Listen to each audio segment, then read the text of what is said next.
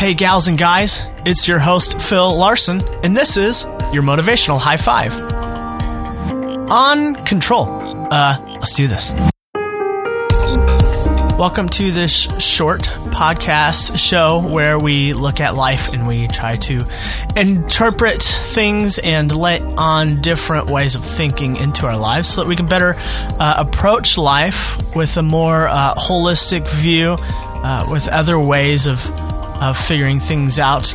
And recording a podcast about the things I'm learning in my life is really an exercise of giving up some control, of letting some of this stuff come out of my head and to look at it and to prod at it and invite other voices in on things, because I know I don't have everything right, and I need your voice in my life as well, because we enjoy control over our own lives. We like to have control over the direction things are taking, and we really think and often believe this illusion that we have complete control over our lives, but we get easy reminders that life is too complex than that. We don't have control over a lot, and a lot of these come from external factors like losing a job, or someone getting angry with you, or getting into a car wreck, or choking on a mozzarella cheese stick, like that happened to me when I was really young,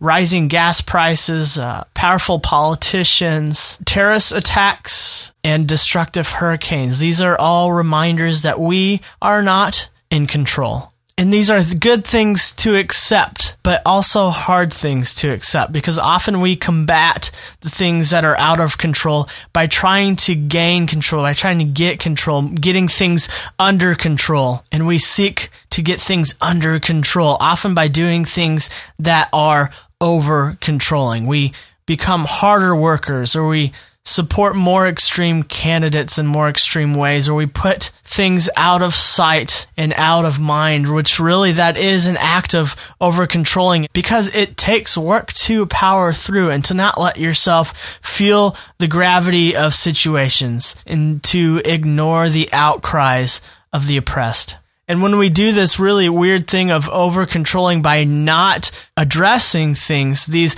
external factors, then they become these internal factors of anxiety and depression. And we get these unrealistic views of our own self-worth, or we get elevated blood pressure, or crippling panic attacks, or we get compulsive thoughts. Our way to over-control sometimes is that to white knuckle, to power through, to suppress emotion. And what I've been finding in my own life is that just doesn't work. It doesn't work for me. And I think about when I was learning to ride a bike, and I'm fortunate to have a dad who had taught me to ride a bike, but in order to gain control over a bike without training wheels, you had to lose some control. You had to take away the training wheels. And it would have been much harder to learn to ride a bike on my own without any sort of release of control. But I had to let my dad put his hand on the back of my bike seat and stable it until I got the feeling and got the confidence and got the control of what it meant to ride a bike without training wheels. And in order to gain that control, I had to give up some control. One of the listeners of this show has emailed me and talked about her panic attacks, and how even just listening to this podcast has helped her in that, along with other things that she's doing. And I can relate. For a while, for about 2 months, I would have panic attacks once a day. I would wake up to having a panic attack. And there's nothing that's more of a reminder of you not being in control than a panic attack. And you can't understand or figure out why this is happening. And I wanted to figure it out for myself. I kept asking the question, why is this happening to me? But I didn't really do anything to let anyone else in. And I felt off. I felt really weird. I didn't realize until afterwards that my whole body was tense, and I had these prickly feelings up and down my entire body, and it was weird. And my wife said, "Why don't you go see a doctor?" One of the things that's out of my control that I have is high blood pressure. And when I went and saw the doctor and I told him the symptoms, he said, "I have high blood pressure as well, and the medication you're using is from decades ago. The one I'll prescribe to you now solves a lot of those symptoms." And I made the switch, and I let go of control to allow someone with expertise who could help me regain some control in my life. But what that earlier medication did was it did curb some anxiety that this new medication didn't do. So I had to let some anxiety medication be a part of my new normal. And my personal doctor really helped me get to that point and really see hey, this is my life now, and it's okay. And this is what it takes to get back to some normalcy. And yet, even still, that wasn't enough. But I was on my way. And through some good counsel with a professional and with some friends and seeking out help outside of myself, giving up control, I have begun to regain control in my life. You see, healthy control involves balance through realistic knowledge of our limitations. Inviting others in the process of our lives is how we gain healthy control. By giving up control, we gain some control.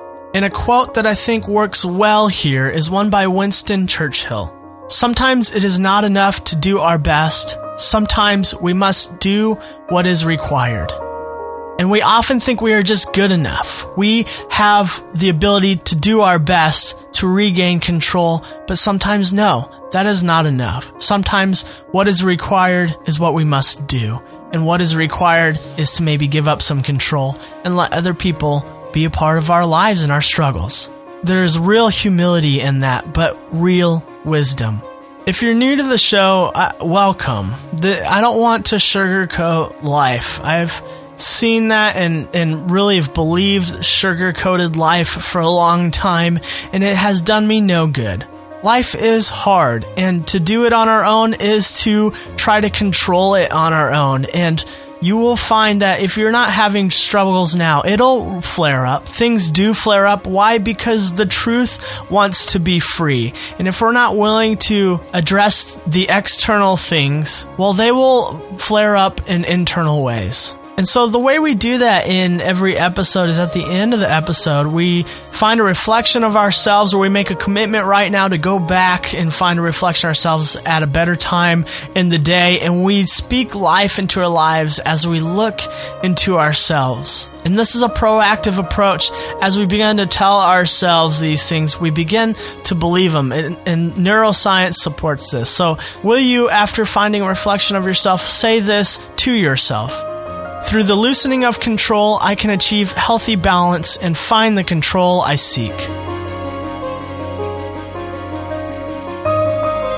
Some of these episodes you'll find pair nicely with another episode.